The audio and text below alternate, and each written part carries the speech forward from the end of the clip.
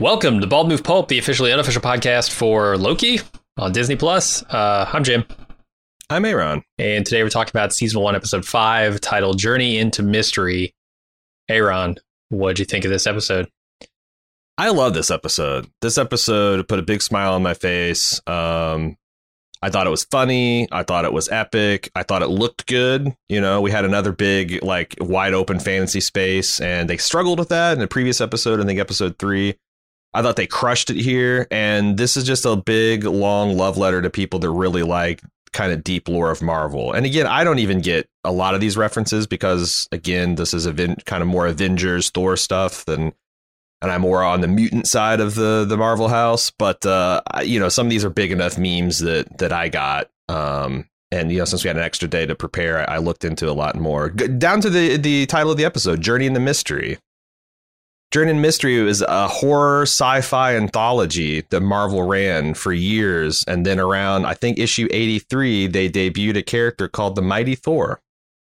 And he was a breakout hit. And right around the time that Loki showed up, his brother, and they started to start building out the Asgardian stuff, they split him off into his own issue, and he's maintained one ever since. So it's like I said, it's a lot of clearly Waldron's got a lot of love for the lore and the mystique of this universe, and I thought it was all on display. And I'm really excited to see what it all comes down to next week. I remain deeply skeptical about some of the wilder. Not even wilder, but more impactful theories about who is behind this stuff, because I just I've hinted about this for a couple of weeks. I just don't think Disney is going to deploy.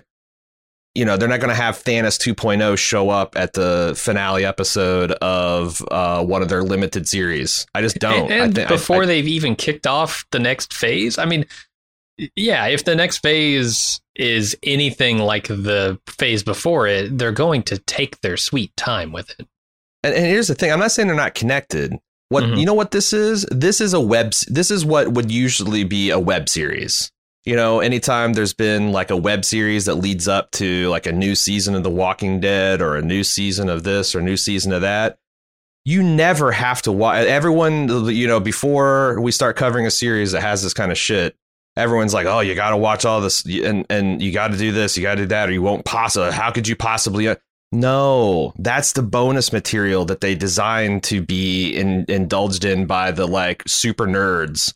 And when they release content for normies, they're going to make sure that they're handheld enough to understand that. So if you like the extra material, and I really like this extra material, I just don't think it's going to be required viewing for Avengers 4 or Guardians of the Galaxy 3 or, you know, Thor Love and Thunder. I just don't. I just don't. But having said that, there's still just tons and tons for the cottage industry of Marvel, you know, analyzers to tear into. Now, when I watched this episode, I was a little nervous about what you would think about it, because I think a lot of this hits on some of your really weak points in comic book love. So what did you think of the episode? Oh, I thought it was fun. Yeah, I've given myself over to Loki early on, right? I think I talked about how like early on was looking for, you know, some timey-wimey trickery, like logic based thing that's going to blow my mind in a sort of Sixth Sense kind of way. And like episode 2, I think I came back and was like, you know, this show probably isn't going to be that. I think I'll just like kind of go with the flow wherever Loki's going to take me. And I think that served me well over the course of the last 5 episodes, because I had no problems with this. They're creating a lot of just sort of thin air kind of stuff in this episode. Like, oh, there's a void, which is a place where, you know, we send all of the garbage, and there's this Alioth, and there's a place beyond it. And in some cases, they're even sort of using that against me in the episode in a weird way, right? Like Ravonna is conspiring with the time AI, whatever clock interface Minutes. She's got. Yeah, the Miss Minutes to sort of like bamboozle Sylvie. And I found myself bamboozled by that in a little bit. I was like, boy, they're really pushing me here. Just going to make some stuff up on the spot, huh? About this prototype ship they've got that can take them through the other made up thing they just made up 5 minutes ago. And then that turns out to actually be made up, right? So yeah, that was kind of fun. And then I continue to appreciate the stuff they're doing thematically with the Lokis. And God, there are a lot of Lokis in this episode, but specifically, I want to say our Lokis at this point, which I think are Sylvie and who I'm just going to continue to call Loki, even though he's not the real our Loki who died, from Thanos. But like, I found it fun, so no problems here. And I even think that, like, Michael Waldron was talking about how he's like really influenced by The Leftovers is one of the things I got excited. And as I was watching, I'm like, I see a lot of International Assassin's Hotel here, where our protagonist wakes up in a reality that makes no sense and is constantly like defying him to make sense of it. And it's got a lot of comedy. Yeah. The thing is that this episode, I mean, the two Lokis holding hands and, conjuring this smoke monster just doesn't have the same emotional weight as Kevin singing, Homeward Bound. I think so, but I imagine a lot of people would disagree. But on the other hand, there was what, 18 episodes that led up, hour-long episodes that led up to that moment that got us to that place where the character would make us care so much about such a silly, where even the main character is talking about how this is just stupid, But that was the magic to Leftovers, and I felt like Loki kind of sort of tapped in there. That's the thing where you just, it's just never going to. They're never going to hit that high note. And I don't know why I thought that in 5 episodes they could, but I definitely think it's like I'm starting to see, like, a lot of this I was like, oh, you're going to fucking name check The Leftovers. Well, then I'm going to be arms crossed, eyes narrowed, waiting for me to, like, fat tears rolling down my cheeks at some point in these finales. And I don't know, maybe they'll get their next episode. I think for a lot of people, they already have, right? If you are way into this story, if you're way into these characters and invested in this relationship, I think that moment at the end of this episode where they join hands, two Lokis finally come together. They're, whatever they have is still sort of unspoken, but they both understand it. They're both cool with it. And that's a powerful moment, right? They come together to defeat whatever this huge epic thing is. That's a very Marvel moment, and I think the people who are into Marvel for the things that Marvel does will be very happy with that. Yeah, and I think that you're like, even Mobius and Loki's genuine hug, like that all felt very earned. And that's pretty incredible that you can build that relationship just on 2 actors' charisma in, 4 or 5 episodes of them fucking around. And I think that, like every once in a while Marvel can...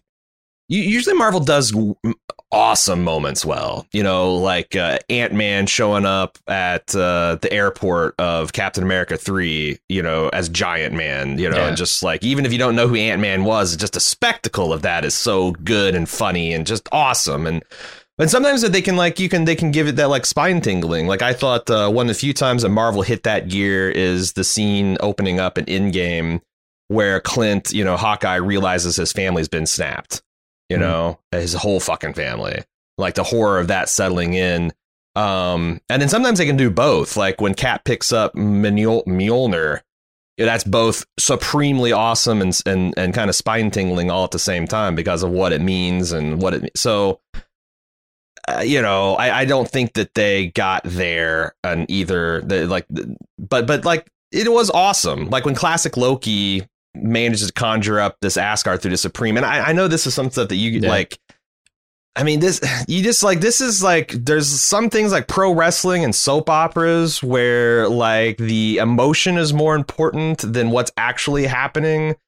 And I think comic books work that way. And that like and I think it can get silly, but like, unless you can get on board with a man in green pajamas screening, just straining against a blue screen, and just know that like that's a superhuman effort of will that he's doing to be heroic, and that's why it's going to succeed just because it needs to. Like, unless you can kind of get up for those moments there, that's a big. It's kind of hard, and I know it gets ridiculous because like a lot of times in some of the shittier X-Men movies where it's just literally 6 characters, doing that. with garbage swirling around their head. Apocalypse, yeah.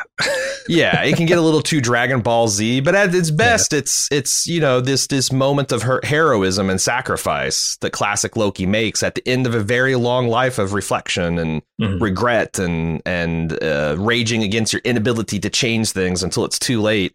Yeah, I bet that was a huge moment for a lot of people. When he shows up and you realize what he's conjuring. Yeah, I think it's. I thought it was cool. And again, I'm excited to see what the actual fuck is at the end of the rainbow. Next episode. I just don't think it's going to. Like I said, I just don't think it's going to kick off the next phase. These are again going to be at best webisodes, and compared to like the mainline MCU. And we're, by the way, doing one. We're getting back into the MCU main sequence swing with Black Widow tonight. Are we? How much continuity is there going to be for a dead characters movie? I've already heard a bunch of people praising this movie and saying that it's a lot more relevant than you think. But I'm going to remain skeptical until I see it. But I think, especially as timey-wimey as the next phase of Marvel is going to be, it would not shock me at all if there is some impactful things about this kind of prequel. And also, so we'll see. But I just want to let people know that if you want our opinion on whether you should see the next Marvel, I mean, no one needs that. You either know you're going to see Black Widow or you don't already right here. But if you want to know what we think about it, we'll have a full spoiler review out for our club members and Patreons tonight, and then a general, no spoiler review for everybody else. If you want to check that out again tonight, Thursday or Friday morning, whenever you get to it. For sure. And I think we'll talk more about what we think is at the end of the rainbow here at the end of this podcast, probably, the end of the recap. But maybe we should get into it. Let's do it. Here's what's new in premium content for our club members. This week, Jim's away, so the producer will play. That's right, it's time for another fabulous lunch with Talitha and Aaron. Not only do we have an alternate host lineup, we also are doing it on an alternate day. Lunch will be served on Wednesday. All that, plus the usual bullshit from me, served live, or catch the podcast version out later that day. We're about a month out from the kickoff of Badass Fest 6, so get your tickets now while available at baldmove.com/live.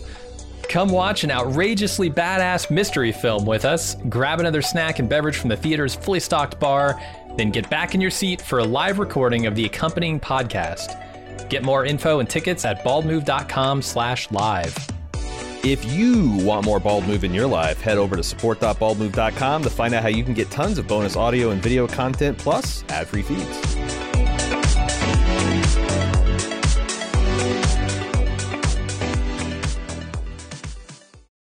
All right, we start off with what I'm calling a visual tone poem. My notes reflect that. It just says elevator, wall, timekeepers, ruins, the void, and Eliath. It's just kind of like a, hey, remember where we are? And here's a glimpse of something you didn't see before that is very frightening in the form of Eliath.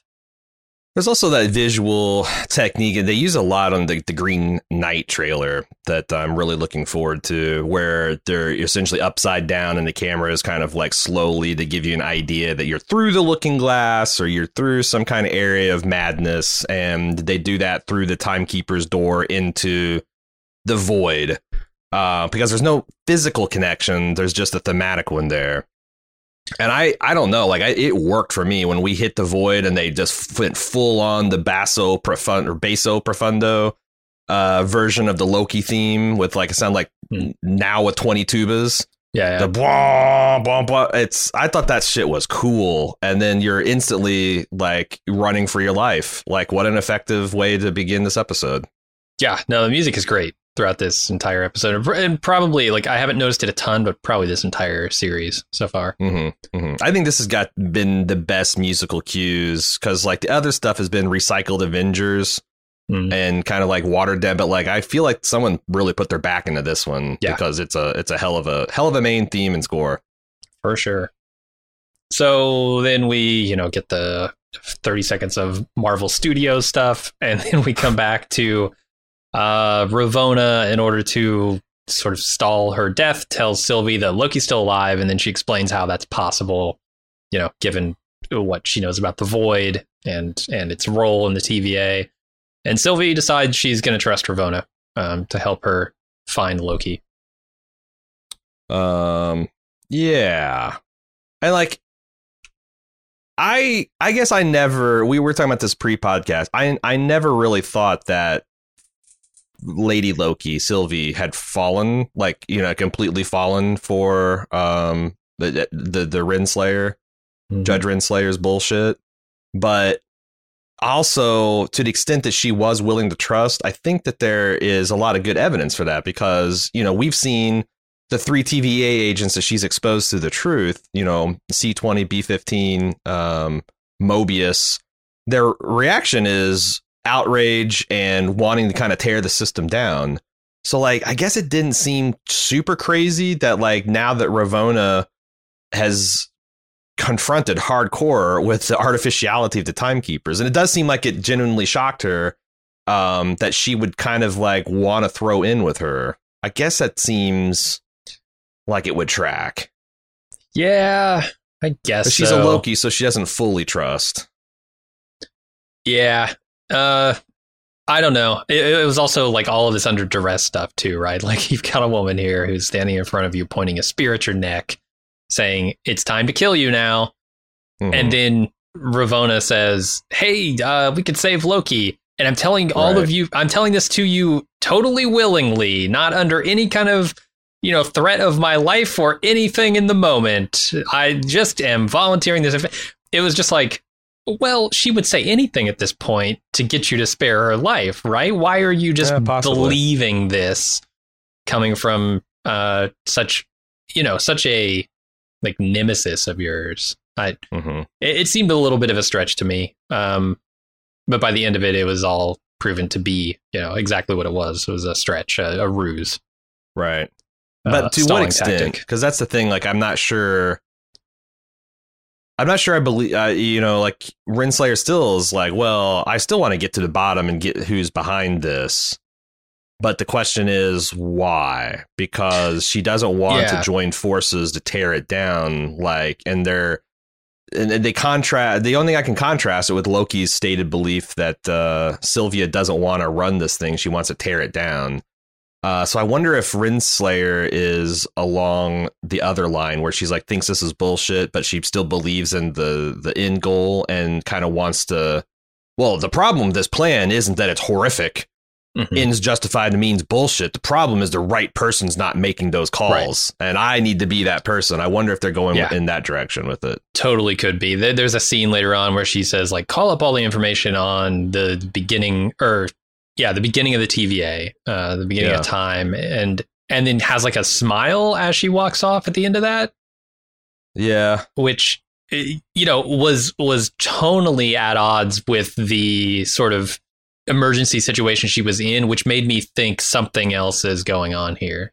Whether she's like a Loki herself, who's trying to get to the bottom of the TVA and using the TVA to do that. Well, see, I think that might be because, like, she just had a conversation with B-15 where B-15 confidently said, you're never going to find the timekeepers before she does because you just want to and she needs to. Right. And I think as her is like, well, I've got the fucking files for the entire universe, so we'll put her wanting and having access to this. And I think it's more of like, fuck you, B-15. We'll see about that. But that could be. Who knows?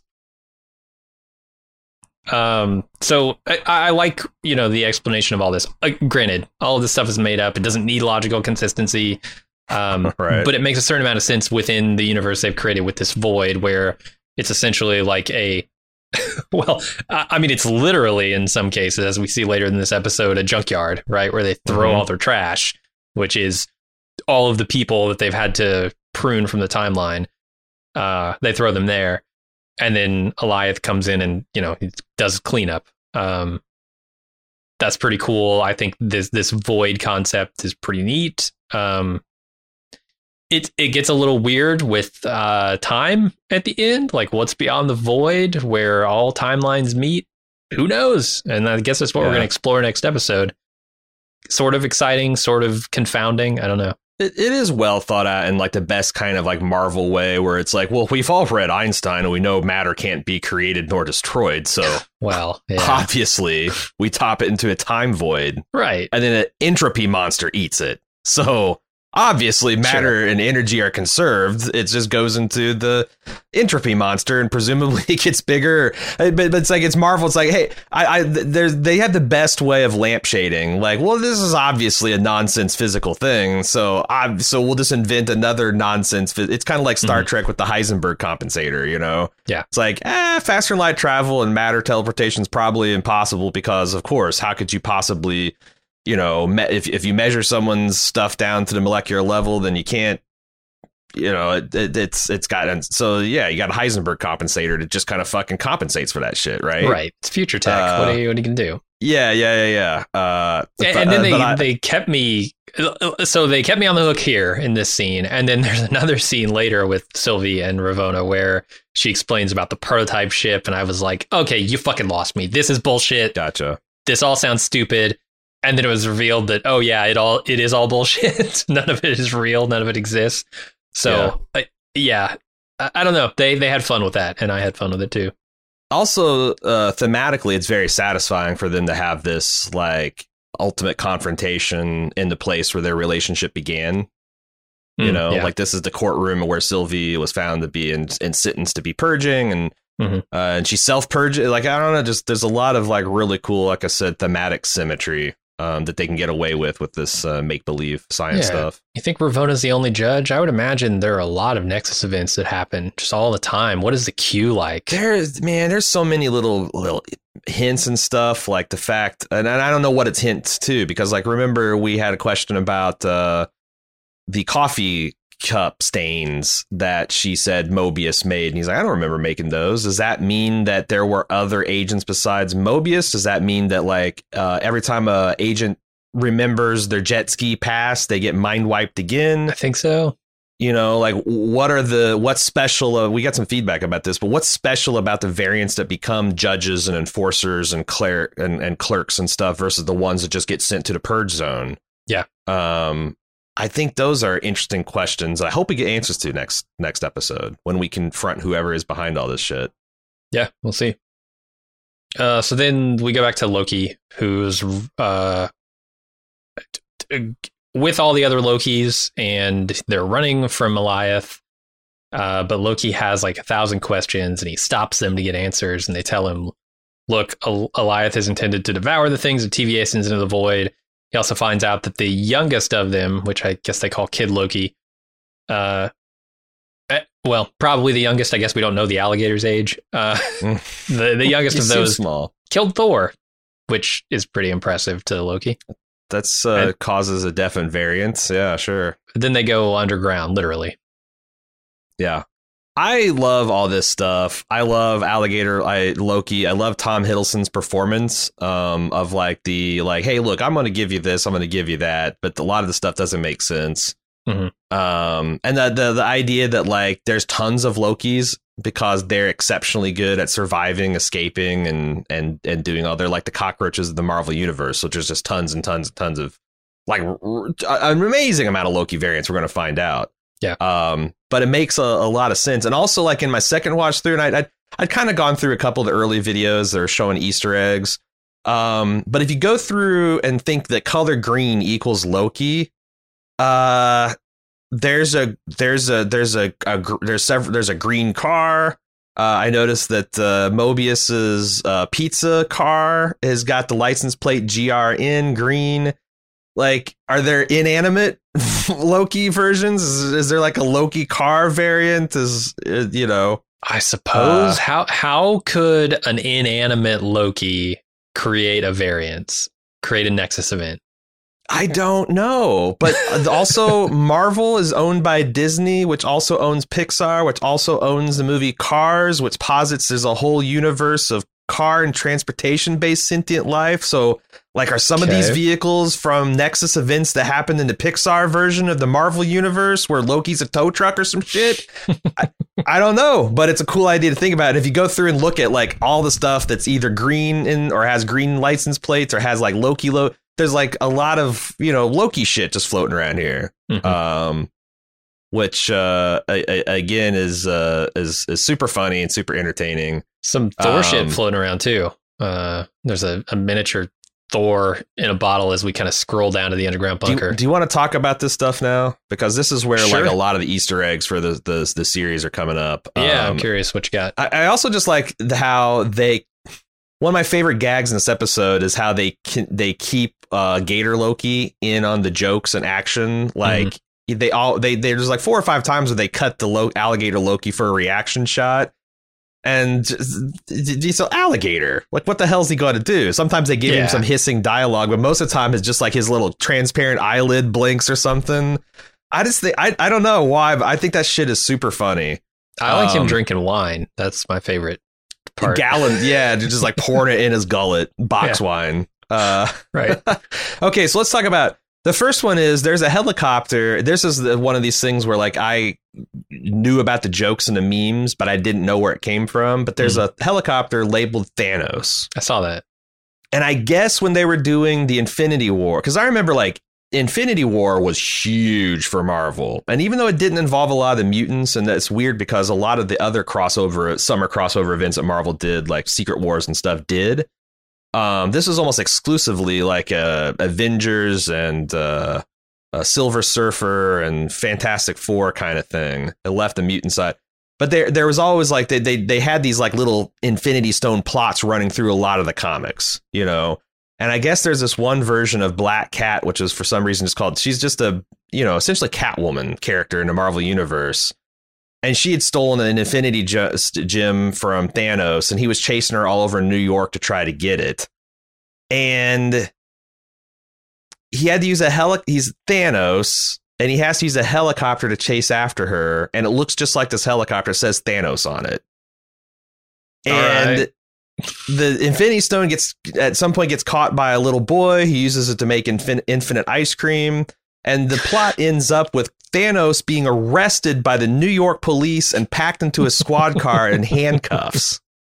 God. The Mad Titan, the Quarter of Death, he who punched the Hulk so much it scared him, who killed Loki, broke the neck of a god with a thought, is being meekly led away in bracelets by New York's finest. So this is a huge meme, and I guess like this, the James Gunn, the director of Guardians of the Galaxy, has been trying to get this kind of gonzo shit into the stuff I saw that Twitter post of his from ages ago. Yeah. So they finally worked in that. And then the little frog Thor that's in a glass jar and buried in the dirt is from another obscure storyline that's like takes 2 different Marvel things that kind of clash together. There's this guy that got cursed by a witch to be a frog and has a whole life in Central Park in New York with other frogs. And at some point in the story, Thor has to ditch Mjolnir somewhere, and one of Odin's goats stamps Mjolnir so hard it like dislodges a sliver of the hammer. And this frog gets a hold of the sliver, and as soon as he touches it, it turns into a tiny version of Thor's hammer and grants him the powers of Thor proportionate to the size. So he's got superhuman strength proportionate to that of a frog. He's got superhuman command of thunder and lightning, so this is called the Mighty Throg. And he somehow got sideways with the TVA and got dumped into the void. So Imagine again, some you're a kid. It's 1985 or something. Whenever that issue came out, and you go to your newsstand, you go to your comic shop, and you pick this one up off the shelf, and you're like, "Fuck yeah! I'm so excited to get the latest Thor." And you open it up, and it's 15 pages of fucking frogs in Central Park living their lives. See, is this the shit that people lived for in the 80s? The comic book fans lived for? Because I can only speak for myself. I'd be disappointed. I did love my giant-sized issues of the X-Men that came out every summer that had shit like they would go to a different dimension where I forget the name of this guy, but there's this dude that's kind of like Jabba the Hutt, and he's essentially an interdimensional cable TV executive. Okay. And there's another Marvel character, Longshot, that was essentially the star of one of his TV shows, like the protagonist. And he was genetically engineered to be I don't know, super strong. He's got lightweight bones. He's got a mutant enhanced sense of luck. So things just kind of work out. And it's kind of like a combination interdimensional cable Truman Show. But the X-Men would like continually get, and he's more of a silly character because again, he's like imagine like a Truman Show, you know, like Ed Harris in a Truman Show. Only he's Jabba the Hutt and he's maniacal about ratings. Mm-hmm. And like there was like this constant variations of X-Men. Like there's like one issue had the X-Women where it was like feminized versions of all the X-Men and like, you know, weird sexy outfits, like sexy version of Wolverine, Colossus with the enormous chrome breasts. What did they do for Storm? Well, there she was just like she was just yeah. Well, that's a good question because any of the women that were already women were just sexed up, like you know, when you had a Deep Space Nine episode where they went to the mirror universe and you had sexy Major Kira because they're not already sexed up enough in their regular forms. Come on, I've seen Storm. This is 90s comics where Marvel used to unironically do swimsuit episodes. Christ. But have Jim Lee draw Rogue wearing and Psylocke wearing a fucking string bikini and shit. So they pander. They pandered a bit. Apparently. But they had X-Babies, like Jim Henson X-Men style or Muppet Babies universe. So it was like, yeah, a lot of times this is where like it's kind of fan service. You go fucking buck wild and yeah, you wouldn't want to like, I don't know how many single focus issues Throg would sell. Like if they had a Mighty Throg #1, I don't know how long that series would run before people would get bored of the concept. But yeah, so these were mainline. These were like, oh, this month the Thor issue is just going to be this. They're just kind of in the margins for fun shit, you know. Same way like Peter Porker, the Spectacular Spider-Ham. He's a character, but is he a big character? Does he have long running series and arcs and stuff? No, but he is a fun part of the Marvel lore, and Loki is just giving you a glimpse of the shit that Marvel gets up to when they get bored with their own content. Because I think Marvel is a little bit more fun than DC, you know. They're a little bit more kind of like not afraid to of course I might have DC fans. Well, you fucking haven't seen the fucking Justice League babies issues of You're right. I didn't read a lot of DC, but yeah, this stuff was a lot of fun, and it just was rapid fire, and I'm sure there's like probably 3 times as many that I didn't see. Yeah. But I just saw a shitload of lunch trays. I don't know if this was like buried under a school, like they just dumped a whole school into the void or what, but yeah, and they're in a warped bowling alley that's in a underground bunker. There's so you were bigger into Lost than I was. I noped out after 2 seasons. I guess there's a lot. Seppenwall was talking about all the mini allusions to Lost here. You have a smoke monster. You've got an underground hatch. You've got, I don't know. He listed off like half a dozen allusions to Lost and like episode titles and stuff. So. Oh, okay. Yeah, I mean, definitely the smoke monster and the hatch are 2 things you could point at and say, yeah, that's very Lostian. But Alioth it was created back in 1993 or 94. So like he predates. Like I thought that was a little weak. You know, it's like he's Marvel does have a smoke monster, but I don't think they're intentionally biting anything off of Lost. I think it's just there are similarities, certainly. There's a mood. Yeah. Anyway, let's get to the next scene. Ravonna gets files on the founding of the TVA, or she's pulling them up. But Sylvie wants to know about the time after the void, and Ravonna says, that's impossible to know what's beyond it. But then the AI suggests, hey, we got this prototype ship that can get us all beyond the void. Well, turns out it's not real. It was all just a stalling tactic, and the guards bust in. Sylvie jumps behind the docket. What the fuck is this called? Where the judges sit? The throne, the judicial throne. The bench. Oh, the bench. That's what it's called. The bench. It's the bench. Approach the bench. Yeah. Yes. And then prunes herself. Self-pruning here. Hot. Which seems like it makes total sense, given what Sylvie knows about where Loki is and the state of that place. And she's got this TemPad. Totally makes sense to go there, get Loki, and just get out. Yeah. And I think it's the only... I thought it tracked too. And also like, I also like the fact that they show that Sylvie is not 100% bought into Renslayer's bullshit because she doesn't let go of the handshake. Right. She knows there's just a fix-in.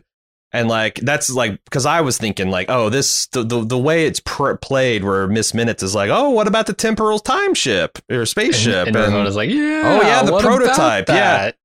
yeah. Like I'm like, oh, this is the dumbest shit ever. But Sylvia's smart enough to know that she still had the upper hand and could boost that time pad off of her and could get behind the bench and fuck off. So I thought I'm still. I mean, the trouble here was I had thought Sylvie was totally duped because she's already trusted her this far. The woman who, ruined her life and was going to void her, and was telling her under duress, hey, I've got this super secret way for you to get back all the things you love, for me to give you back the life I took. No, why would you believe that?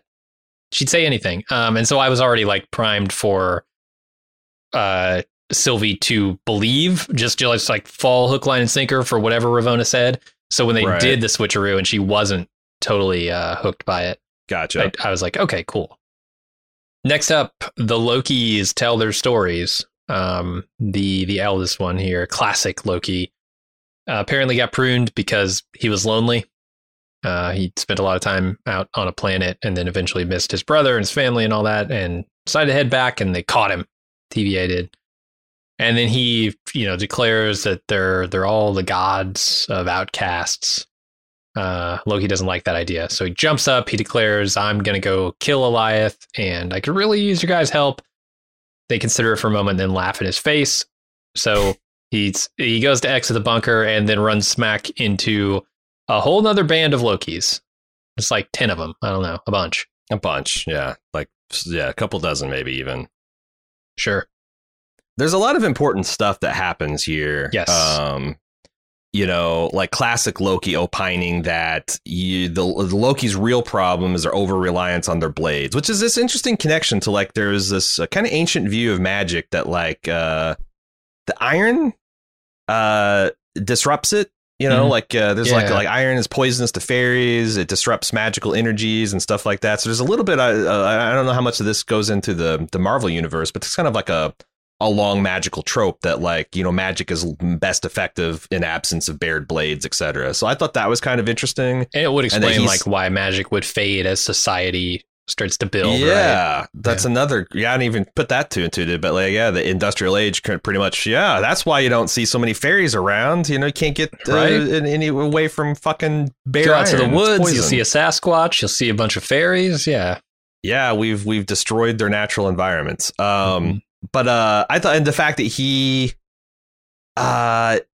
tricked the Thanos so well that he was able to essentially just slink away and kind of like just reflect on what a shit he's been.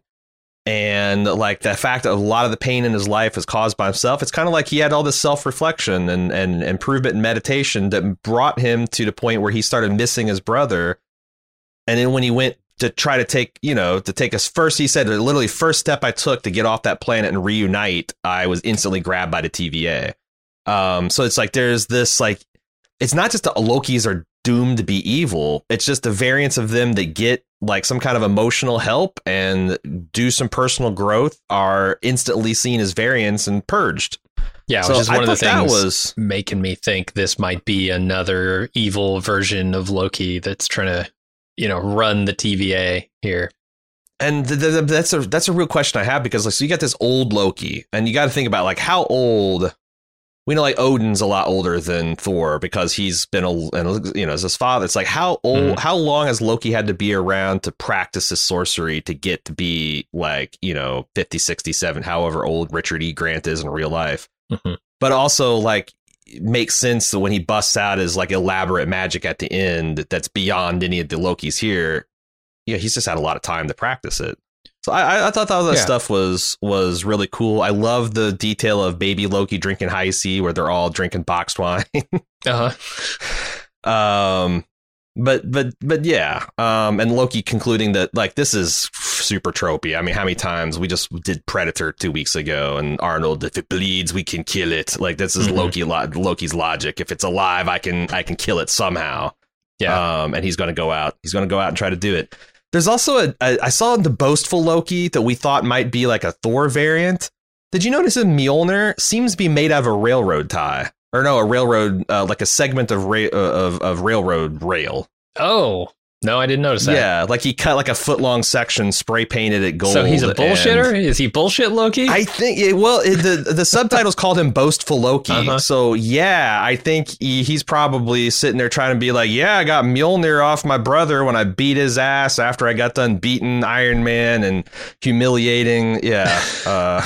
So I guess I assumed that when he was talking all that stuff about beating Captain America and like half the Avengers, that he was pruned because of that. That was his Nexus event. What would his Nexus event be if he's just bullshitting? I don't know. That's a very good question. Because you're right. You're right. But yeah, I think that everyone's reaction, including Gator Loki, leads me to believe that he's just a bullshitter. Yeah. And again, the subtitles labeling him as boastful. Is it Boastful Loki, Classic Loki, and Kid Loki? Yeah. Yeah. I think he's a bullshitter. I don't think Alligator Loki gets one, but come on. It's Alligator Loki. Yeah, of course. I like how they're laying tracks for the end of this episode right here in this conversation. You know, you talked about how he was isolated and had a lot of time to work on his magic, and he doesn't use blades. And so that's another bonus. He just uses magic. Makes him the most powerful. And at the end, he comes back and they need him. Right. And that's the thing. Like being alone was his bugaboo here. And so when he comes back and shows that none of them are alone, that's why I'm saying like this could be a super powerful moment for people who are really into these characters in the story. Oh, 100%. And I think that this is already the most tightly scripted Marvel show. Like, yeah, you know, they fucked around a lot in WandaVision. They actually fucked around a lot in Falcon and the Winter Soldier. Oh, really? This, like, more some people than Wanda? The first 3 episodes were them fucking around. Man, I feel like there's like 3 whole episodes that was just there so they could justify the length of the series. Oh, okay. That was just like, these are just, you know, wild goose chases, essentially. But this one, like, I mean, some people say like episode 3 was but no, episode 3 is where you had to believe that the 2 Lokis formed the human connection. Like, if that hour wasn't spent there, then literally the whole fucking series falls apart. So no, that wasn't a waste. You know. No, you're right. In retrospect, like, you need that moment for this to happen, for this episode. It's just I think like the reason I was disappointed is because I was expecting something trickier in the plot. But that was my own fault. No, like when Falcon and the Winter Soldier beat a confession out of a bad guy, and then they go on an hour to find out, and turns out that the princess is in another castle at the end of that episode. That's a wasted hour. You know, the episode 3 was many things, but it was crucial to like literally the rest of the series happening. So I think this has been really tightly plotted and everything kind of like not a lot of fat on its bones. Yeah, for sure. So then Sylvie wakes up in the void and has to run from Alioth, and a pizza delivery car driven by Mobius swoops in and picks her up. I gotta say that this was funny, but not as funny as what Mr. Wilson's brother did in Idiocracy. His car was much better. Which one is? I don't remember that. I can't remember the name of it. I don't know if his car had a name, but it's when he was in the arena having to go mano a mano with Dildozer. And they strap something to his car that is great. Gotcha. Okay. I almost just speculated in the dark. Was there a giant donger like screwed through the? Yeah. Okay. Yeah. Of course. Exactly. Of course. But it's still very funny. I mean, him driving up in this pizza. I assume it's a pizza delivery car. It's got a big slice of pizza on the roof. Yeah. And like I was trying to like, man, is that the same car from like Toy Story? I don't think it is. I'm not sure like if this is like there's so many deep lore. The license plate said green, so again.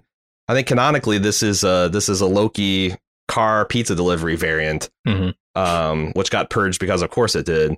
But there's the thing I think is slightly weak in the episode, like when Sylvie's running from Alioth and she like is vaulting over a piece of debris, she like accidentally enchants it long enough to make a connection to see the decrepit castle that's actually lying beyond Alioth, and like. I mean, it's a comic book thing. You gotta believe that these heroes can grab a tendril of smoke and fucking mindfuck this cosmic force. If they work together and believe in the power of love and Loki enough. But like, I thought it was a little weak to the extent that like I didn't even know what the fuck happened the first time I watched this. Like, she's jumping, all of a sudden green flash, and she sees this vision. Like, what the fuck? But you're supposed to understand she accidentally enchanted it for like a brief second, which gave her the idea that she can do it again. But you just, again, you just have to follow that logical leap. And they will explain it several more times to you before the episode is over. So yeah, if you didn't like put that together, which I certainly didn't either, then you will. Yeah. So then the new Lokis and the old Lokis all betray each other and fight while our Loki tries to avoid them. Eventually, classic Loki, Kid Loki, and Alligator Loki all escape the bunker with our Loki, and he convinces the others to help him kill Alioth. It's another great scene. The clusterfuck of betrayal. This is a lot of fun. I love Tom Hiddleston's. It's a very Master and Commander curse, but he like fucks it up. Like, I think that the properly would be half-witted beef-faced scrubs, but he goes with beef-witted half-faced scrubs, that was funny. Which is really funny. Alligator Loki just horfing the President Loki's hand and just high-pitched screaming at it. It's great. And our Loki kind of just like high stepping his way, like in this just really exaggerated physical comedy way of like getting himself out of the situation. It was just really fun. And all the Lokis just fucking gangbang, going at it, hammer and tong. It's a great scene. And it also allows this core group of Lokis we identify with, their frustrations with each other to boil over. Yeah. Like, this is why we can't get anywhere, because we don't trust. We always betray. We're stuck in these cycles, and what can we possibly do about it? Because like otherwise, it's a really hairpin curve for these characters to go from just like, it's useless to make plans, there's nothing we can do, we just have to run and survive, to like, oh sure, we'll get in with your suicidal plan. But it kind of works because you just had the futility of what you're doing thrown into your face. That like, you find a chill group of 4 Lokis that you can just sit and drink wine and pass the eons. No, one of them is going to eventually get an itchy Loki finger and want to betray you. Yeah. And it's just the multiple cascading betrayals is so good and so funny.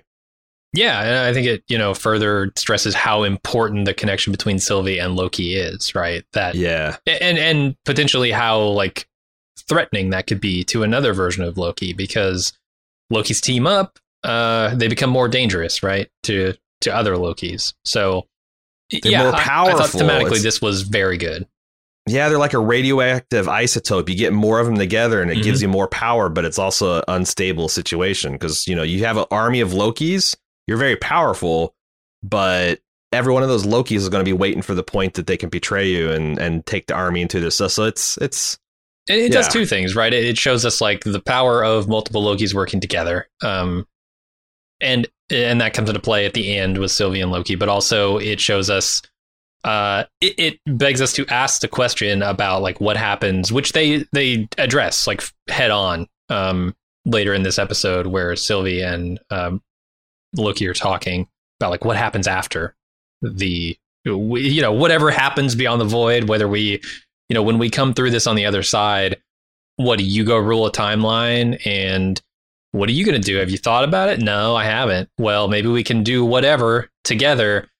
That's like the question is there. Are they going to, part ways? What happens? Will they stay together? All that stuff is kind of enhanced by what they're doing here throughout the episode. 100%. And also, like, again, this episode's so efficient. They got Richard Grant like scornfully talking about Loki's glorious purpose, but then that will become such an awesome line 15 minutes from now.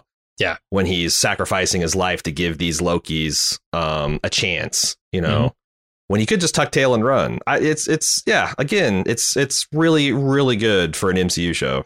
Yeah. And it also shows you, some of these Lokis do want to change, right? Yep. And we see that the Tom Hiddleston Loki also wants that. But but there are many other versions of themselves which don't want change. But you know that there is a kernel somewhere, in as much as like, hey, this is part of each of the other Lokis, then maybe that could be dug out, and real change could happen. So yeah, and there's a couple other things. I can't remember if it's this scene or the scene right before where our Loki is saying, I don't even know. He's because like we began the series by saying, like, you got to understand that this Loki is not our Loki who tried to stop, Thanos and has kind of has become to find a way to love his family and have like a troubled peace with his brother and kind of an anti-hero. This is just back, this is enslaving the whole earth, use it as his footstool Loki. Yeah. But he has this line where he's like, I don't even know how long New York was. Was it yesterday? Was it months, years? Because it is like, how long did he spend in that time loop jail? How long did he spend like at the edge of disasters with Sylvie? Like, there's just so timey-wimey that like, you don't know. So it gives them a little bit of like, it might seem wild if like this Loki made all this personal development over a matter of a couple of days or hours. But if you've got, potentially weeks, months, even years of virtual time that's elapsed to the point that where like Loki can't even tell, it makes everything else work a little bit better. So also, again, hats off whoever architected all this shit, because it's been impressive so far. We've had, think how far they took Loki in the several movies that he was in, right? And the runtime of those movies, it can't be much longer than the runtime of this series. Especially if you're talking about just the stuff involving Loki and giving him development. Yeah, you're not wrong. You're not wrong at all. So Mobius and Sylvie leave Alioth in the rear view, literally. But Sylvie decides that the angry cloud might be the answer and declares, hey, we're going back. I was a little puzzled as to why she would do this, why she would just assume that, hey, that giant horrible thing in the sky, that's where we go, until they revealed later that, there was some shit with Ravonna that made her think that, and also she mind melded with it. Yeah, and there's a lot. So there's a lot of this dialogue that I think is setting us up for Sylvie betraying our Loki. Just keep in mind when, Owen Wilson is talking about, man, I thought we were the good guys. And I guess that's what happens when he thinks the ends justify the means. Yeah. And her almost immediate response is like, look, the only thing that matters is getting out of here and finding out who's behind us. Yeah. She's motivated by vengeance. If that's literally that's ends justifying the means, because the end is the only thing that's important. So however you get there is not going to matter. I think they're setting us up for the brutal gut punch, which is Sylvie is going to be one of these deluded Lokis that is willing to betray another Loki to get to her. And our Loki, who has learned that lesson, is not going to. But we'll see, because I think it'd be a mind fuck to do it the opposite way, too, because us as the audience, Loki would feel betrayed if Sylvie walks out on him or fucks him over. But we, the audience, will be betrayed if Loki fucks over Sylvie. So like, I'm not sure which would be cooler or more interesting, but like, it should be fun either way. And one of them's going to happen. Well, let me propose a third option here. And it's something I've seen people talk about, and it's very appealing to me. Is the idea that beyond the void, the person controlling the TVA is yet another Loki. And using the TVA to keep all the other Lokis pruned so that they can't usurp his power. They can't come together to do it, right? Because that's the thing he might fear the most. He's not strong enough to take on several Lokis at a time. They could also be setting that up to where, there's an element of each of these Lokis in all the other Lokis, right? And so when you say, hey, the ends justify the means, and you have a Loki saying that, maybe that Loki in particular can grow beyond that, but Loki at large is still going to feel that way. And so when they encounter, the Loki at the end of the rainbow here, it'll make a lot of sense that this Loki would have that attitude of like, hey, you wanted to rule, right? Well, I fucking did it. And the ends are justifying the means here because I'm doing the TVA thing. Yeah. I think I'm pretty convinced that what's at the other inside of the rainbow, it's through what's on the other side of the curtain or whatever, is another Loki. And I'm kind of really talking myself into it, Sylvie, in a very Tenet kind of way. That like it's a self-closed loop, that she is like, she's just Sylvie from a couple hundred years further in the future. That's like, look, we got And, we became convinced that this is the only way to do blah, blah, blah. And so that'd be a way for, like, I guess our Loki and Sylvie not to betray each other. Yeah. And the thing is like, this guy watches so much fucking television. And this was also the theme of Dark. This was like, like there's been a lot of like Tenet. Like there's been a lot of this stuff of like time being a Ouroboros that just kind of snakes around and eats its own tail. Like, the things that you dread the most are the things that you're going to cause because of your own weakness and fear and fragility. Like, it just seems very, very perfect for Marvel to kind of crib from some of those notes that's been going around. Because I think that's what this guy does. That's what they do in Rick and Morty, and it's what they've been doing so far. So I'm looking for something like that. Yeah, we'll see. So the Lokis walk toward Alioth while formulating a plan that might be bad or might be good. They don't even know. A ship drops out of the sky and distracts Alioth long enough to demonstrate how hard it's going to be for the Lokis to sneak up on it. The pizza car pulls up and Loki introduces Sylvie and Mobius to the other Lokis. Sylvie thinks that Alioth is just the guard on the entrance to whatever's beyond the void and says she's going to enchant it. And there's, Mobius says she's very confident, but she's a reason. She accidentally enchanted it once. So, like, if she puts a little bit of effort into it, she can probably enchant the whole damn thing. But I just thought this was incredibly effective because they have Loki coming up with, like, your standard movie plan, which is, if I know my large animals, they're going to struggle to swallow this meal. And while it's distracted, and then you have this giant battleship that drops, which is, there's your big meal. Yeah. But it buys him about 4 seconds. Yeah, he rips through that like I do a Chinese buffet, and it's done. It's done. It's horrifying how fast it happened, and there's no way that you could jump in there and get behind it, or it just shows if it touches you, you're done. Yeah, right. So it just really ramps up the stakes, and I thought that was just really shows what they're up against. It wasn't. The effects are great here. I mean, tons of effects in this episode. We haven't talked about it yet. Maybe we will when we get to the final scene, because there are just... I don't know that I've seen a television show use effects more ambitiously and more frequently than Loki. Yeah, because I've seen you go back to Game of Thrones, but that stuff is I think it's fundamentally less hard to show what if big medieval castle and dragons and zombies than it is to what does a void look like? That's the dumping ground of all these times, and it's got a entropy monster in it. Yeah, and it uses a lot of same palette and stuff that we saw with the Lamentis set that we talked a bunch of shit about. I think rightfully so, but it just all works here. And I don't know why. I saw some behind the scenes footage that showed that they essentially had 3 football fields worth of dirt and shit that they put in a soundstage, and they lit it. And then they had just piecemeal things different wreckage they could tow in to kind of make it look different. And they shot everybody in that. I don't know why that worked so much better than whatever they did in episode 3. But yeah, it was just super solid and convincing, even though it was arguably more fantastic and weird than what they did in the other episode. Oh, for sure. Yeah. So then Ravonna goes to a cage where they're keeping B-15 to find out what drives Sylvie. And B-15's like, duh, you idiot. It's revenge on whoever created the Timekeepers. Do I really need to tell you that?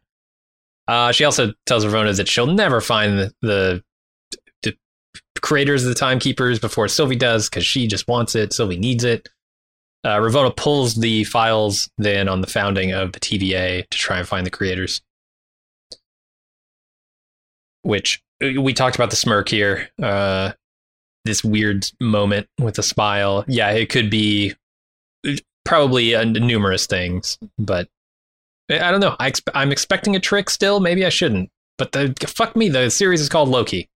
Yeah, I guess that's my other biggest idea for who's beyond the end of this is that Ravonna Renslayer is the one, and another kind of snake eating its tail is that she herself created it and has perpetuated it even without her knowledge, because it happened in the future, not the past.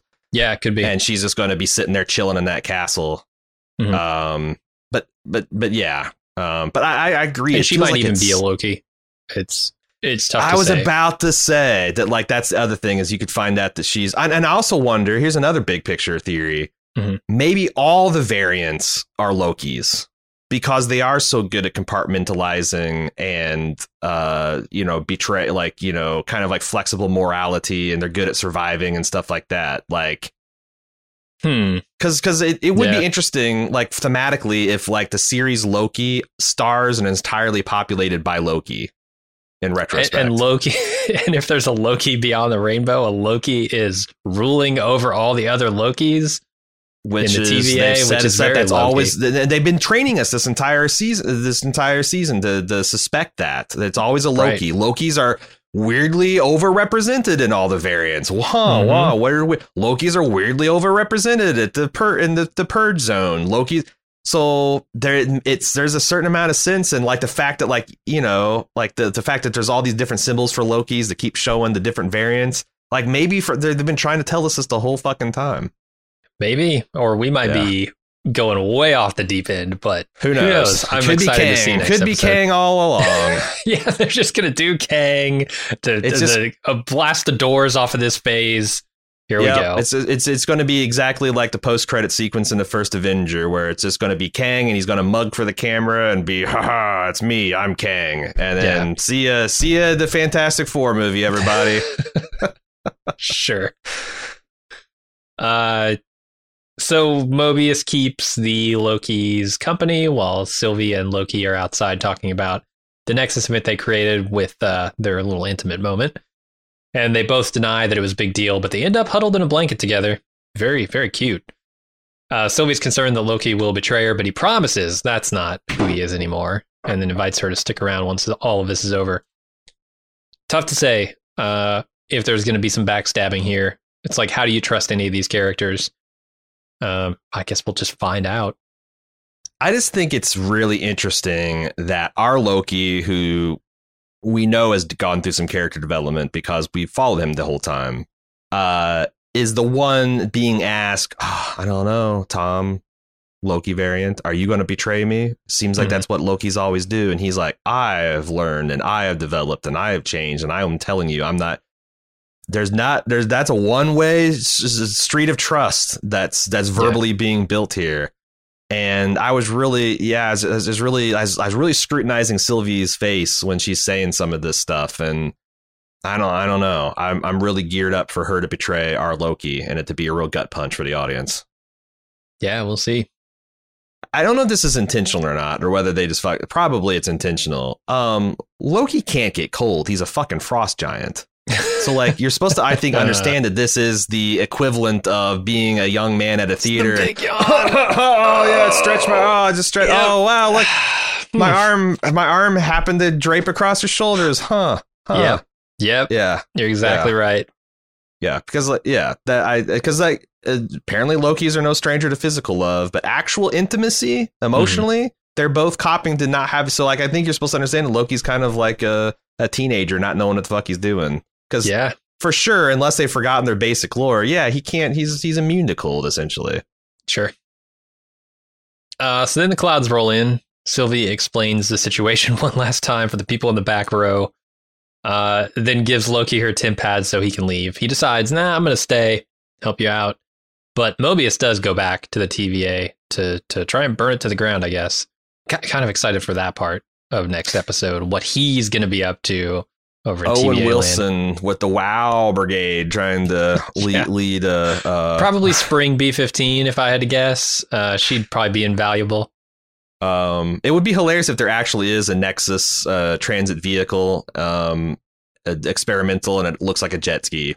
You're right. It's a time jet ski. Happens. He's driving on a flaming time jet ski. That I think that would be really. They'll couch it in some like, the ship is whatever you visualize it as, right? It'll be some magic that make it a jet ski, but it'll work. So I will say the biggest problem with my Sylvie being the Loki at the end or betraying is that like this is a huge gamble for her to offer him the time pad. Yeah. But it also might be the final thing she has to do to like get his trust, like it could be like Owen Wilson said when they're debating whether Loki Gator, he's like, he could be lying about being Loki and just playing the long con. But, honestly, that just makes him more of a Loki. Yeah. sometimes Loki's do the thing that they have to do to gain the maximum amount of. So like, I don't know. But like, this is the thing, because if Loki's like, good luck, Sylvie, I'm out. Or the whole scheme. Or it could be that she's still 100% whole souled here, but when she gets to the other side and, you know, sees old woman Loki saying, this is the way it's got to go, youngin'. Yeah. Who knows? I think there's going to be some tests for them to pass. You know, this was not the final test. They're probably saving that for the final episode. And it's gonna be a test of betrayal, right? It's not necessarily a test of like how powerful are they. It's got to be a test of their commitment to each other. Yeah, and it's like there's just so much stuff though, because like when all the other Lokis hear that there's a woman variant of Loki, and they kind of recoil like, oh my god, that sounds terrifying. And you know, our Loki's kind of, but that's kind of what makes her awesome. You know, it's like, yeah, you're the frog, she's a scorpion. Just watch. So those other Lokis go off to continue surviving in the void, leaving Loki and Sylvie on their own to face Alioth. And lots of visual effects happen. Just tons of them. There's smoke, there's clouds, there's rifts, there's all kinds of shit. Cities being manifest by classic Loki, who comes back, makes a fake Asgard, sacrificing himself to enable Sylvie and Loki to enchant Alioth together. And then this exit toward, I guess, the place they wanted to go opens up, and they walk toward it.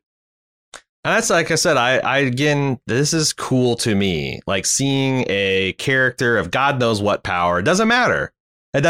Captain America straining against Thanos' pinky is just as cool as Thor holding the raging heart of a star open long enough to forge a new Mjolnir, which is just as cool as old man Loki pulling, you know, illusions out of his ass to save the day. And it's like it's how well can the person emote it, because some people, like, they're getting a performance out of this guy, you know, like he's like really emoting like someone like trying their utmost to do illusions. What does that look like? It looks like what this fucker's doing right here, right? You know, but like I did think is in when he screams, like when, like, as it's working and he's distracting and it's giving the Lokis time to realize their own personal power. And the fact that like their power together is combined, and when it, you know, he gets eaten and he screams glorious purpose, it's a fucking moment that we just met this character 45 minutes ago, screen time, and yet we care enough that like he has his own arc. I thought that was cool, and it really works on a comic book level. Yeah, somewhere in my childhood, like when I was vaccinated for, you know, smallpox and malaria or whatever, I was also vaccinated against this shit. Like, my parents just decided to give him the comic book shot too. That's this stuff. One of the side effects. Like, I didn't recognize Asgard in this scene until I started reading around. I was like, oh yeah, no, that is Asgard. So like this shit rolls like it goes in one eye and right out the other, or you know, for me. Yeah, but I don't know. In the moment, they're always fun, right? Like I really enjoyed my experience with 90% of the Marvel movies I've seen. So yeah, but I couldn't tell you a damn thing that happened in any of them, because sure, I like it in the moment and then it's gone. These things aren't sticking with me, but I understand for a lot of comic book fans, this is what they live for. And there's that's something, cool. There's also like another layer. Like there's also, cause I talked about like how silly, you know, like the classic Loki, when we saw him last episode, it's like, this is like the Loki of a comic book adaptation in the mid 80s before they realized that dudes in yellow spandex look stupid. Yeah. It's got to be fucking Kevlar and leather if you're going, and probably a muted mustard yellow, and mix in a really rich green, and maybe make it scaled, because otherwise it just looks stupid. Like Lord of the Rings taught us how to like Game of Thrones, the early, like, it's the first X-Men movie. Oh, well, of course the X-Men's uniform should look like that, because if Wolverine's rolling around in the giant cowl with like bright yellow and blue underwear, it's going to look stupid. I mean, look at the old Superman movies. Yeah. But there's something cool and almost like a Watchmen, like old Loki screaming glorious purpose in his classic 70s Stan Lee, Stan Ditko outfit is just as cool as, like, this reminded me a lot of the original Night Owl in the Watchmen movie, when, you know, he's getting beat up by these gang members, and and he gets one, as the old man, he gets one solid punch on him, and instantly he's a young man punching Captain Axis, and he's getting that one moment of glory, and he's about to get stomped to death, but he's happy. And I felt like, because, you know, it works, like, because, you know, the old Night Owl had a ridiculous costume. There's something pathetic, but it adds to the moment. And putting this Loki in that costume, like I said, like it's not The Leftovers, but it's a pretty good facsimile of the comic book version of what, like, if Marvel had written a Leftovers plot for Loki, it would kind of look like this. And it kind of went places for me. Yeah, it looks fantastic. I mean, I don't have many complaints about the CG in this show. It seems like maybe they saved up a bunch of the budget for this. Yeah. But this whole show has been laden with, you know, really great set design, some very good, if occasionally shoddy, CG, and they really just pull out all the stops in this. And I can't wait to see what they do with the next episode, because visually, I think they could go weird places with this. At the end, you think of some of the stuff they've done in the movies that doesn't, you know, cost a ton of money, right? Right. It can't cost any more than what they've done in this episode. So, yeah, I'm looking forward to seeing what next episode looks like. The only thing that concerns me, and this is like, I felt like ice water poured down when I was reading Alan Sepinwall's review yesterday, where he's like, you know, it seems like next episode is going to be really something. It's going to be something beyond just people punching each other in energy clouds. He goes, but I felt the same way about WandaVision, and the whole finale episode was just that. Mm-hmm. I was kind of, I didn't really, you know, and like, you know, it does seem, you know, if you go to the thesis that like Marvel's just not going to do anything really definitive or groundbreaking in these television shows, they're going to save that for the movies, at least for this initial phase of integration. Mm-hmm. But I really do hope they swing for some kind of fence, because I do think you could do something impactful to visually and impactful to Loki, the character, that doesn't like break the Marvel universe in a way that like in a new Avengers movie can. Yeah. You know? Yeah. Like you can't do the snap in a Marvel Cinematic TV show. You know, right. You can only do that in a 2-part Avengers thing. Yeah. But can you like gut the character of Loki and you know, turn and really develop? Sure. Because like, really, Loki becoming even more of a good guy was already the trajectory people were on with him with the Infinity War plotline. We were wanting Loki to be that. So him doing all this development off screen to get back to there and being a little bit better, the cinema audience is already primed for it. That shit you can do. So, well, this is what I wonder. Like, where are they going to leave our Loki? Because it's not our Loki, right? Our Loki's dead. Do they bring this Loki back into the fold in the movies? Do we see this version of Loki showing up in a film down the line to you know, re-up that character that we thought was gone forever? I think so, because here's the pitch. All the Rick and Morty guys got to do is like, get this, man. We had this whole thing where our Rick and Morty took over the universe of a dead Rick and Morty, and then one of the Mortys threw that into the face of the Summer character, of the sister character. It's like, hey, your actual brother's body's moldering out behind the shed. And then they keep doing stuff with that, you know? I think that like if he went into the pitch meeting and be like, let us do this, and then you can have things like when Thor is like, you know, I've never trusted Loki's like, I'm not that brother. I'm a different brother. Like, it's cool. Like it's something that like you can't, it's, you know, like it I don't know. It adds a little extra spice to it. And, you know, since it does seem like the new phase of Marvel is going to be all about timelines colliding and multiverses and shit like that, having those mechanics where it's like, you know, what does Thor think about his brother? What does Loki think about this? This isn't his brother, but it is, but it's not. I think that shit is like, I mean, fuck, it's fascinating through 5 seasons of Rick and Morty. Why wouldn't it be through a couple movies of Thor? Right. Yeah, it could be. Especially if they're wanting to replace Chris Hemsworth anyway. It doesn't matter because just stick him in the void and have him meet 5 other versions of himself. One's a frog, and then go with Frog Loki. Fuck it. Yeah, make Natalie Portman be. I've heard people speculating that she'll be Lady Thor. So like, you just pick put the hammer. You know, yeah. There's a lot of things you can do with this multiverse shit. Yeah, they managed to enchant it just in time. Rip a portal through, just like she said. This was the guard dog. There's this decrepit castle at the end of time. Somebody's in there, and who is it going to be? Another robot. No, I don't know. That'd be funny if there's just a bigger robot. We've talked a lot about the theories of who it could be. Sylvie, an older version of Sylvie. Our Loki could end up sitting the throne. A different Loki variant.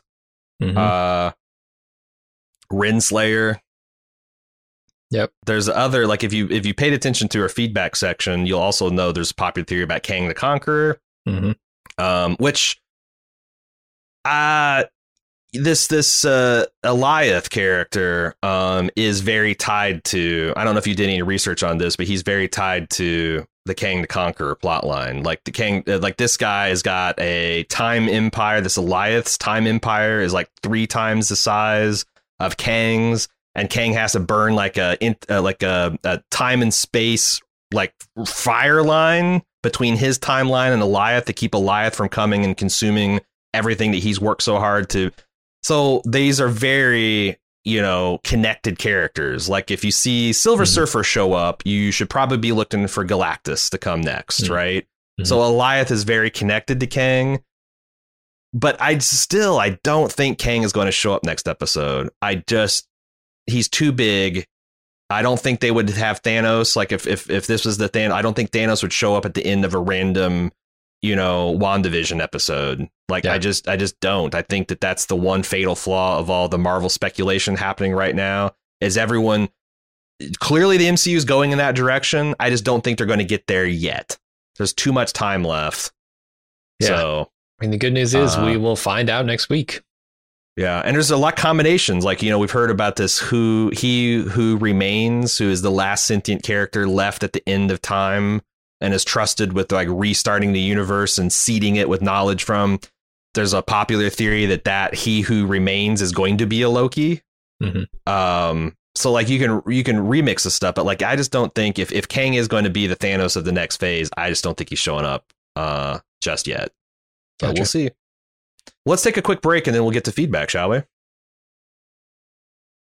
Okay, we're back. If you want to send us feedback, it's easy. Just go to Marvel or send an email to marvel@baldmove.com and it'll make its way through the timeverse to our equidistant temporal reality. The first to do so is Ryan in the Nexus event known as Kansas City. I feel like the Nexus events between the two Lokis is more that Loki throughout the different timelines are supposed to be bad so that the heroes can be their best self. That's something that Owen Wilson opined back in episode 1. The reason Loki does the bad things he does is that he doesn't love himself and is scared that he will be alone his whole life. Him having feelings for Lady Loki could be construed that he has found a way to love himself and he doesn't feel like he'll be alone his whole life. It fundamentally changes his core self according to the sacred timeline. Yes. And you got to wonder what it would do to that Loki if his self betrays him. I think that's the most interesting possibility. It's the most interesting thing they've done with this show, right? It's right. The theme that I think they hit on with this show that makes so much sense is like Loki, working against or with himself, right? It's all about Loki. This entire series is about Loki, so it's aptly named.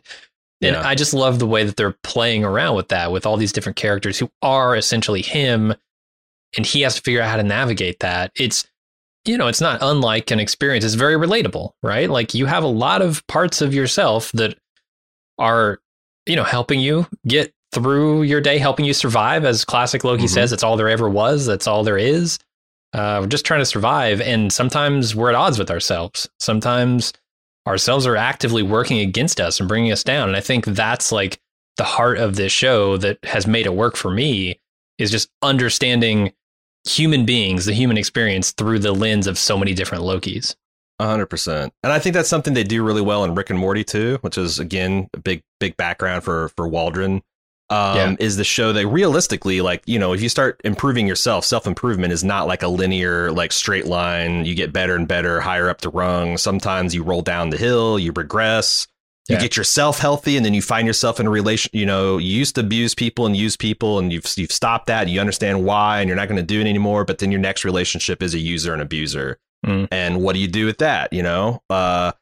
I think that's like a logical step, that if Loki has gotten a hold of a system that makes him less selfish and more capable of loving himself and therefore loving others, his first relationship is with an abused Loki that fucks him up. Like, is that going to cause him to regress? Is that going to, like, that stuff is just really interesting. And it's one of the things that why Rick and Morty is not just a stupid science fiction cartoon. There's heart to it. Yeah. And there's a realism to, the protagonist's personal development and lack thereof that I think could be useful in the Marvel universe. And it seems like something they're more willing to wrestle with post snap. Like, there is more tragedy. There is more people with the heroes. Like, so far, a lot of the stories have been told as like the heroes processing their trauma of, getting their life snapped and reintegrated and all that kind of stuff. So, like, yeah, it's more mature storytelling. And I think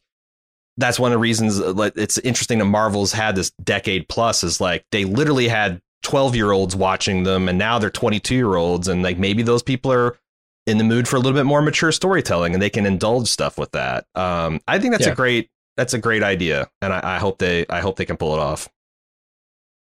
So move on to Frankie. I'd love to give some thoughts on some of the core themes of the show. In particular, why Loki is important in this scenario. Loki is a god of mischief, a chaos agent. The TVA is interested in creating a specific outcome, and that outcome is the heroes need to win. Loki's there to enable the heroes to move forward. To have this come about, Loki has to follow some basic guidelines. He's got to be bad. He needs to be the foil to the heroes. And to do this, often Loki has to have self-pity and self-hate. The reason Mobius chose this time loop as torture for Loki is he knows the line Sif delivered, "No one will ever love you," is the truth of Loki's nature, or at least his deepest fear. He does what he does to get attention from those he loves and to make himself feel loved. He does this because he can't love himself. That doesn't mean that he can't change. It just means that Loki has to die to serve the hero's story. For example, in Endgame, Loki is redeemed and dies to save Thor and to drive him, which is, classic literary trope. The problem comes when Loki finds self-worth and begins to love himself, becomes a good character to serve no one but himself. The relationship he formed to Sylvie is as much about Loki learning to love himself as it was about loving someone else. This fundamentally changes the nature of chaos in the universe, creating a situation where heroes are not clearly defined and timeline's outcome is not clearly denoted. It's why it's a massive Nexus event. It completely changes how history could unfold if the good guys and the bad guys are not crystal clear in the universe, especially in the context of these gods, creating insanely unpredictable and unmanageable outcomes that would splinter into infinite timelines. I think they're onto something here about that's the reason it became such a huge Nexus event, is Loki learning to love himself through a slightly different version of himself. Which it's funny because we made all the incest jokes, right? When Owen Wilson's like, this is just fucked up. What kind of narcissistic self-love? But like, that's what we say. Like, you can't have a positive relationship with someone else until you learn to love yourself. Right. Right. So Loki being the first one, like maybe that's why it became such a Nexus. He's not plotting and stuff. He's just falling in love with himself. I like that. Greg E has a question for you about the entirety of the Marvel Cinematic Universe. When has a villain been introduced in the climax of the story? Oh, Greg, you're preaching to the choir here, I think. All the speculation of Mephisto and WandaVision and Kang showing up in Loki seems to be ignoring the entire history of the MCU, both in the TV and the movies. A villain might be revealed as a surprise turncoat, like the Ironmonger, or using an already established mechanic, like Dormammu. But the first appearance of an antagonist has rarely, if ever, been during the climax. It's like all the Azor Ahai stuff from Game of Thrones. It's never mentioned in the show, so I never really believed it would come up in the final season.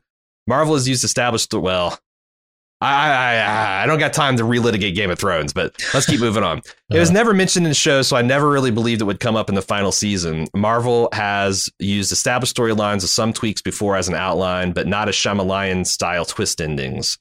Yeah, I like I said, that's my take on this too, is that I can't think of a single instance where Marvel has done this, even in the movies, post-credit hints and teases and things like that. But like Kang being the man behind the curtain, like, I don't know. It seems like a bridge too far. I would love to be proved wrong, because I would instantly make these shows a lot more interesting to cover. Because like right now, I feel like I like if it turns out that this is not Kang and this is just like a self-contained Loki story, then I'm going to feel like I can skip all of the Marvel shit and only come back and watch them if I want background detail on a movie that I'm really into. Like if I watch Immortals and they say, oh man, if you watch What If episode blah, blah, blah, which by the way, What If's trailer drops today and it looks pretty awesome. Yeah. Then it'll really give you a deeper understanding of these characters. That's the kind of shit that like, okay, fine.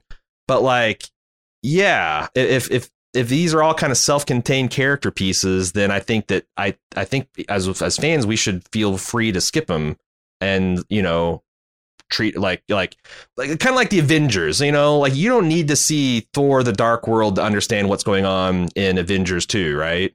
Age of Ultron. It helps, but they'll give you enough I feel like that's the thing. Is like now the MCU is the mainline thing, and these are the side quests that you can take or leave. Yeah, I never saw the Ant-Man movies, and I don't feel like I was lost in the last 2 Avengers movies. Yeah, you're just you know, like there's a little bit like, and there is delight in recognizing, you know, when you see Scott's van in the impound cage post snap, and like you can hear a buzz in the audience because half of them know, oh shit, this is Ant-Man's vehicle, and he was last seen in the fucking quantum foam universe or whatever. But like, if you don't, you're going to know all this within 30 seconds of exposition, you know? They tell you, yeah. The Marvel, I mean, they do it in this episode, right? Marvel loves to get in there and recap right before the big event to make sure everybody's on the same page as to why we're fighting. And then because they love to make money. And if they make a thing where like everyone has to watch everything, or they don't feel like the problem with serialized stuff like that is in the history, like usually there's less and less investment because people feel like, oh, Jesus, like I would love to get on this big pop culture phenomenon, but I'm not up to sitting and spending 3 weekends watching movies to get there. Right. Marvel's like, fuck all that. Come on in. You can jump in at any time. We'll catch you up and we'll just wow you with the special effects and the charisma of our actors. And you don't have to worry about it. And that's smart. And I don't think they're going to abandon it anytime soon. Yeah, that would be crazy. So I do wonder, because like if 3 shows out of 3 don't reward the speculation, like if all the crazy, like, oh, like this is going to be this big villain. Oh, this must be pointing to this big villain. Oh, this is going to kick off. If it becomes a little like The Boy Who Cried Wolf, again, there's tons of stuff in terms of Easter eggs and stuff like that. And I think people that are casual fans but want to be in the know are going to seek that stuff out. But I don't know. I don't know if these shows, you know, deserve 90 minutes of discussion every single time. Probably not, but we'll see. We'll see next week. Maybe Kang comes up and blows our fucking minds, and it takes us through the leftovers. Max Richter plays some piano, and we're like fucking hooked. We'll see. Yeah, we'll see. Sergeant Drano has a quick take on the huge Nexus event spike in Lamentus. Ordinarily, there wouldn't be any branches caused by variants in the Apocalypse, right? Because everyone in the Apocalypse dies, but when Loki and Sylvie are on the verge of dying in Lamentus, the TVA saw a huge branch appearing in the Sacred Timeline, heading quickly towards the Red Line. My takeaway is that it must mean that the continued existence of one of them, either Loki or Sylvie, must therefore be absolutely necessary to the continued existence of the Sacred Timeline. Interesting. So if one of our 2 main Lokis, Loki or Sylvie, is vital to the Sacred Timeline, it seems to me that the most likely reveal is that one of them is actually the real power behind the fake Timekeeper robots. Or more precisely, will ultimately become that power retroactively / will always have become that power. I mean, this lines up with some of my popular, I didn't think of this, you know, because I actually like the idea of Loki self-loving himself being a Nexus event, but you're right. Like, if Sylvie is the Timekeeper and she was about to die for realsy, that would be a huge divergence from the sacred timeline. Yeah. And it also makes sense from a supervillain. Like, the Sacred Timeline is just your continued existence, right? Yeah. I mean, it's interesting. If they bring whatever version of Loki must be essential in this scenario to, you know, the other timeline, then you could still say that was the Sacred Timeline at all, the one that we're familiar with from, you know, the Avengers movies and stuff. Or if they don't do that, you would have to say that this is the supposed Sacred Timeline that we're on, right? Mm-hmm. I mean, yeah. As long as it's interesting. I will say also that I think Nexus events are created when the thing that derails the timeline happens, it's not like it's not that like, oh, we're getting close to a Nexus event and so things are going toward the red line. It's like the Nexus event happens and then you have a certain amount of time after that to prune the consequences of that. In that case, to me, the catalyst here, the Nexus event is actually them forming some intimate relationship, some bond. Because she never dies, right? Or whichever Loki is necessary, like Sylvie, Loki, whatever. They don't die, so the Nexus event would never happen. Unless you're just saying like someone is protecting that timeline, that version of Loki. Or maybe because like maybe it's the concrete thing is like the time pad, like they were supposed to get to and bluff their way on board and recharge the time pad, and when the ship got destroyed and they had like, you know, they were left with nothing, that was the divergence. Because like if her death is the divergence, then like it seems like there's no way to stop it, because her death it would happen and then there's nothing. And they already also told us that once a Nexus happens, they can't rewind to stop that. So it has to be like some kind of like, you know, safety rails around the sacred timeline to where events that threaten the other thing, like there's got to be some kind of like cascading. You're right, because like, you know, if Natalie Portman's on the sacred timeline, she could get hit by a bus tomorrow, right? And if that wasn't meant to happen, then they have no way of fixing that, right? Yeah, but like they like if they got a Nexus divergence when like the green light that controlled the bus went haywire, then the TVA's guys come in there and nuke that part of it, then they're back on.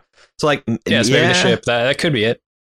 So like, and the ship was always supposed to blow up though, right?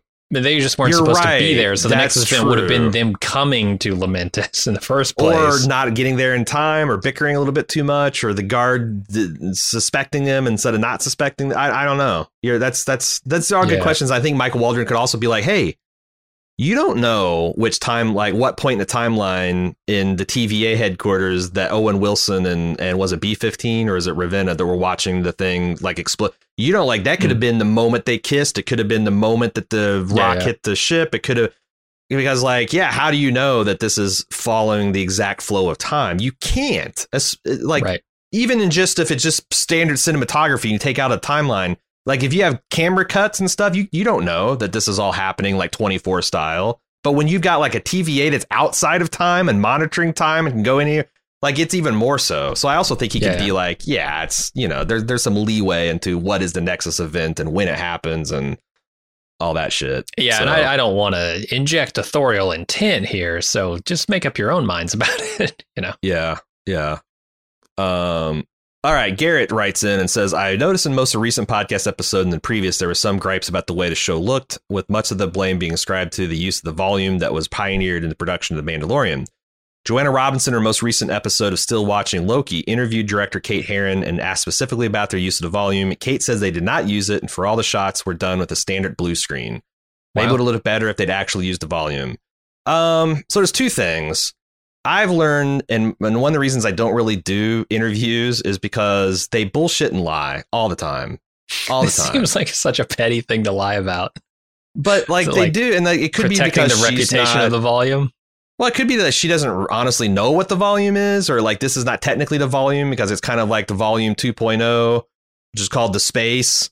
But like, okay, and I had a couple people taking me to task. I was like, well, it's not the volume. Okay, like look. The volume is not some sacred fucking technology that like is always awesome. I actually, with my own eyeballs, looked, and it looked like the fucking volume to me. I didn't see behind the scenes or anything like that, but like regardless, it's just shittily composited and executed special effects. Sure, and like it's not the own on my complaining about it that I think people think it is by saying it's not actually the volume. Okay, fine. Yeah, I mean maybe we're ascribing the problem to the wrong piece of technology, but it still didn't look amazing. Yeah, right. Like it could be something, but like I don't know. It seemed to me like the volume or volume like technology, because like if it's just green screen compositing, I'm sorry, that's borderline inexcusable. Just fucking redo it. If you didn't do it right and it's not matching and you didn't get it's looking washed out, then fucking redo it. What the hell? You know, this stuff was all delayed because of COVID anyway. Like, Jesus Christ. Like, whereas, like, well, if this is as good as we got, it's the volume and we can't redo it because there's no green screen to fucking recomposite. It's like it's an in-camera trick. Okay. So I don't know. Like I said, these people lie. They get things wrong. They're, you know, the director is doing 1,000 things. Like they might not even personally supervise a shooting. This could have been B unit shit that I have a problem with. So like, I just don't know. And also, like, even if it's not the volume, well, then they fucked up some other process that was bad. So hopefully it's not the volume. I hear they're making a really big one for Thor: Love and Thunder. I heard the same. And that's the other thing is, like, also, it's not an indictment of the technology. I even said, like, they crushed it in most of the Mandalorian, and like going forward, I'm sure they will. It's just something that, like, I think integrating any kind of new special effect technology. Some people do it great. Some people do it. So anyway, that's it. If it's not the volume, and the volume's perfect and flawless and perfect in all its activities, and I retract my slurs against the volume. Episode 3 still was shitty special effects. And I know that because episode 5 fucking nailed it. Sure. Yeah. Sean, I'm going to lay my predictions out there. All this talk about Loki being a survivor is going to pay off with him being the MCU version of He Who Remains, the last universal survivor and creator of the TVA Timekeepers. Yeah, we talked about this and the fact that, like, this could be remixed into also a Loki. Mm-hmm. It could be She Who Remains, which would be an interesting kind of gender bend on that. Alligator Who Remains. Alligator Loki. What if it's just a giant alligator Loki? Oh my God. In the castle. That would be kind of because also, man, there's even, okay, if I oh God, I want to take this theory straight. Okay. Because there's a line where Loki points out the classic Loki. He's like, what the fuck? You're the one wearing the horns. Mm-hmm. As if that's like, the bigger the horns, the more in charge the Loki is. And President Loki had the big horns on. Mm-hmm. Like, why are you taking orders from this child? Well, you know who else had a full fucking set of horns in that scene? Alligator Loki. It's true. And it would be Rick and Morty as fuck if Alligator Loki is the He Who Remains. I want to see another layer to the Wizard of Oz. I want there to be a gigantic alligator Loki that they have to like encounter, but then that also be like, you know, a Wizard of Oz smoke screen kind of thing for the real. I mean, I think it would be too ridiculous for me. I would be probably done with Loki if it were literally Alligator Loki is the one pulling the strings. But it'd be also funny if, like, for the Frog in Central Park episode of the show. What if Alligator Loki is just a enchantment of the classic Loki? Okay. And then you find out they're like, well, that's been you all the time. Did you eat someone's hand? Like that would be kind of funny. Yeah. Okay. I'm an official subscriber to. I hope that it's Alligator Loki in some fashion. God. They just rotoscope its mouth so it looks like it's speaking English, or maybe it's just hissing, and then they have subtitled dialogue in some kind of alligator script. Yep, that's what I want to see. That's what I'm wanting to see from the end of this Loki, and it would be Rick and Morty as fuck, like I said. Mm-hmm. That's all the emails we got. If you'd like to send us one for next week, we will have one more, of course, episode of coverage of Loki. It's coming out next week. It'll be the final one. Get all your final thoughts to us at marvel@baldmove.com. And again, if you like, if you're interested in a preview, we got a no spoiler take of Black Widow out tonight. I'm very excited to get back to a Marvel Cinematic Experience. We'll have a review out tonight, and if you're a club member or a Patreon at support.baldmove.com, you can hear a whole spoiler take. So if there's any post-credit Gator Loki sightings, we'll be sure to let you know. So, but we'll be back next week with more Marvel Loki coverage. And until then, I'm Aaron. And I'm Jim. See ya.